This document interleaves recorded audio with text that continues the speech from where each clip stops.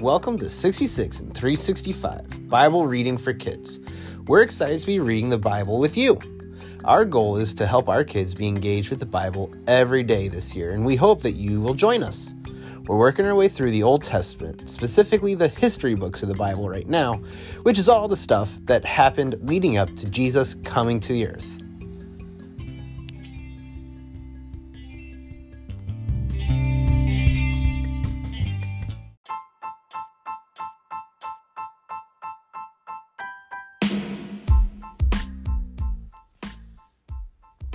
On today's episode, we read about some crazy families and even crazier events.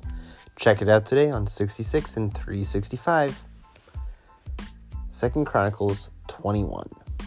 Then Jehoshaphat rested with his ancestors and was buried with them in the city of David.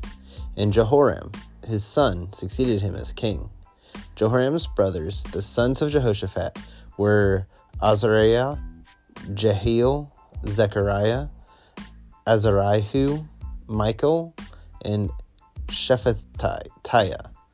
All these were sons of Jehoshaphat, king of Israel. Their father had given them many gifts of silver and gold and articles of value, as well as fortified cities in Judah. But he had given the kingdom to Jehoram because he was his firstborn son. When Jehoram established himself firmly over his father's kingdom, he put all his brothers to the sword, along with some of the officials of Israel. Jehoram was 32 years old when he became king, and he reigned in Jerusalem 8 years. He followed the ways of the kings of Israel, as the house of Ahab had done, for he married a daughter of Ahab. He did evil in the eyes of the Lord. Nevertheless, because of the covenant the Lord had made with David, the Lord was not willing to destroy the house of David. He had promised to maintain a lamp for him and his descendants forever. In the time of Jehoram, Edom rebelled against Judah and set up its own king. So Jehoram went there with his officers and all his chariots. The Edomites surrounded him and his chariot commanders, but he rose up and broke through by night. To this day, Edom has been in rebellion against Judah. Libnah revolted at the same time because Jehoram had forsaken the Lord, the God of his ancestors. He had also built high places on the hills of Judah and had caused the people of Jerusalem to prostitute themselves and had led Judah astray. Jehoram received a letter from Elijah the prophet, which said, "This is what the Lord, the God of your father David says. You have not followed the ways of your father Jehoshaphat or of Asa, king of Judah, but you have followed the ways of the kings of Israel, and you have led Judah and the people of Jerusalem to prostitute themselves just as the house of Ahab did. You have also murdered your own brothers, members of your own family, men who were better than you. So now the Lord is about to strike your people, your sons, your wives, and everything that is yours with a heavy blow.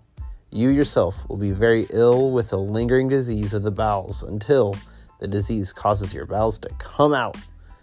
The Lord aroused against Jehoram the hostility of the Philistines and of the Arabs who lived near the Cushites.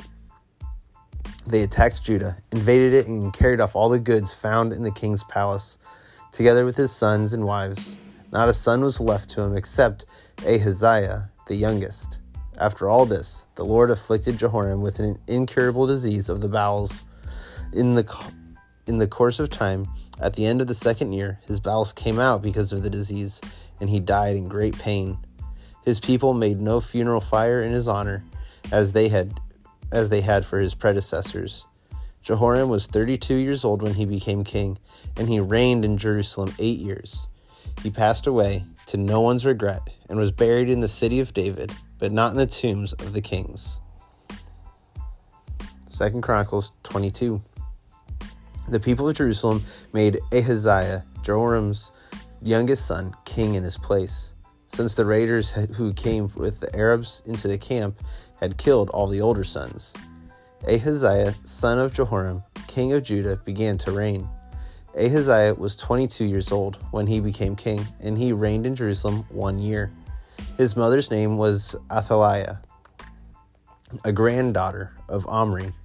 He too followed all the ways of the house of Arab, for his mother encouraged him to act wickedly. He did evil in the eyes of the Lord, as the house of Ahab had done. For after his father's death, they became his advisors to his undoing. He also followed their counsel when he went with Joram, son of Ahab, king of Israel, to wage war against Hazael, king of Aram, at Ramoth Gilead. The Arameans wounded Joram, so he returned to Jezreel to recover from his wounds they had inflicted on him at Ramoth in his battle with Hazael, king of Aram. Then Ahaziah, son of Jehoram, king of Judah, went down to Jezreel to see Joram, son of Ahab, because he had been wounded. Through Ahaziah's visit to Joram, God brought about Ahaziah's downfall. When Ahaziah arrived, he went out with Joram to meet Jehu, son of Nimshi, whom the Lord had anointed to destroy the house of Ahab. While Jehu was executing judgment on the house of Ahab, he found the officials of Judah and the sons of Ahaziah's relatives who had been attending Ahaziah, and he killed them. He then went in search of Ahaziah, and his men captured him while he was hiding in Samaria. He was brought to Jehu and put to death. They buried him, for they said, "He was a son of Jehoshaphat, who sought the Lord with all his heart." So there was no one in the house of Ahaziah powerful enough to retain the kingdom. When Athaliah, the mother of Ahaziah, saw that her son was dead, she proceeded to destroy the whole royal family of the house of Judah. But Jehosheba, the daughter of King Jehoram, took Joash, son of Ahaziah, and stole him away from among the royal princes who were about to be murdered, and put him and his nurse in a bedroom. Because Jehosheba, the daughter of King Jehoram and wife of the priest Jehoiada, was Ahaziah's sister, she hid the child from Athaliah so she could not kill him. He remained hidden with them at the temple of God for 6 years while Athaliah ruled the land. 2 Chronicles 23. In the 7th year, Jehoiada showed his strength. He made a covenant with the commanders of units of 100, Azariah, son of Jehoram, Ishmael, son of Jehohanan, Azariah, son of Obed, Maaseiah, son of Adadiah, and Elishaphat, son of Zichri. They went throughout Judah, gathering the Levites and the heads of Israelites' families from all the towns. When they came to Jerusalem, the whole assembly made a covenant with the king at the temple of God. Jehoiada said to them, "The king's son shall reign, as the Lord promised concerning the descendants of David. Now, this is what you are to do.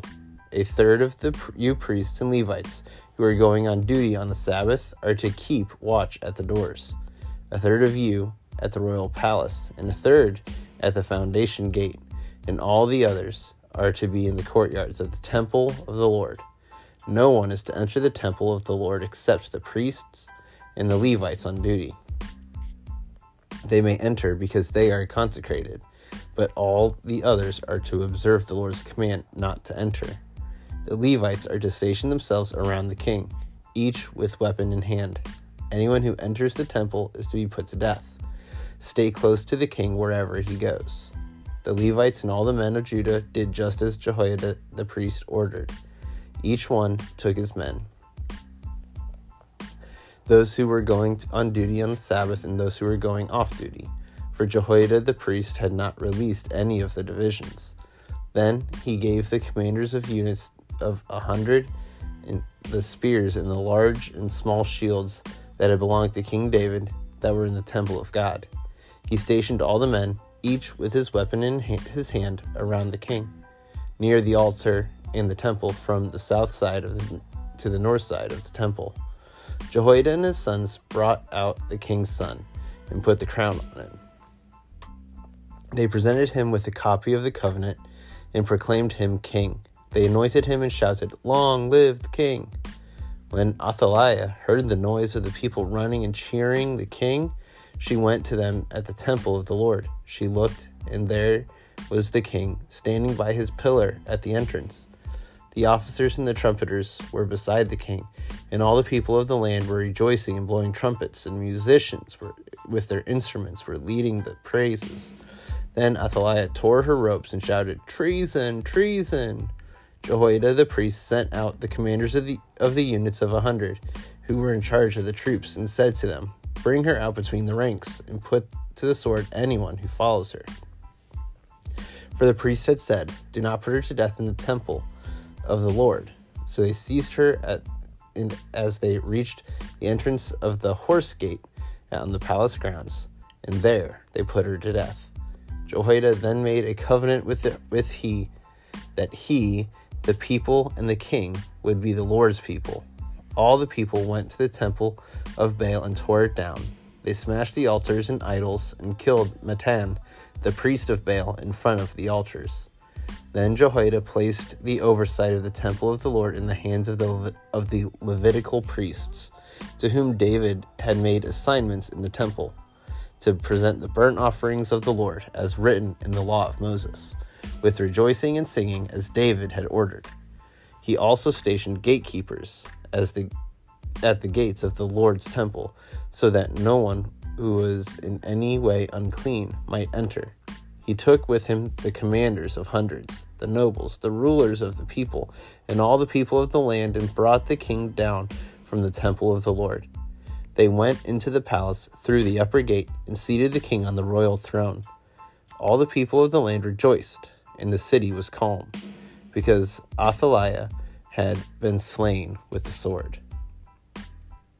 And now it's time for the question of the day. Our question for you and your family to discuss today is, what is the craziest thing your family has ever done?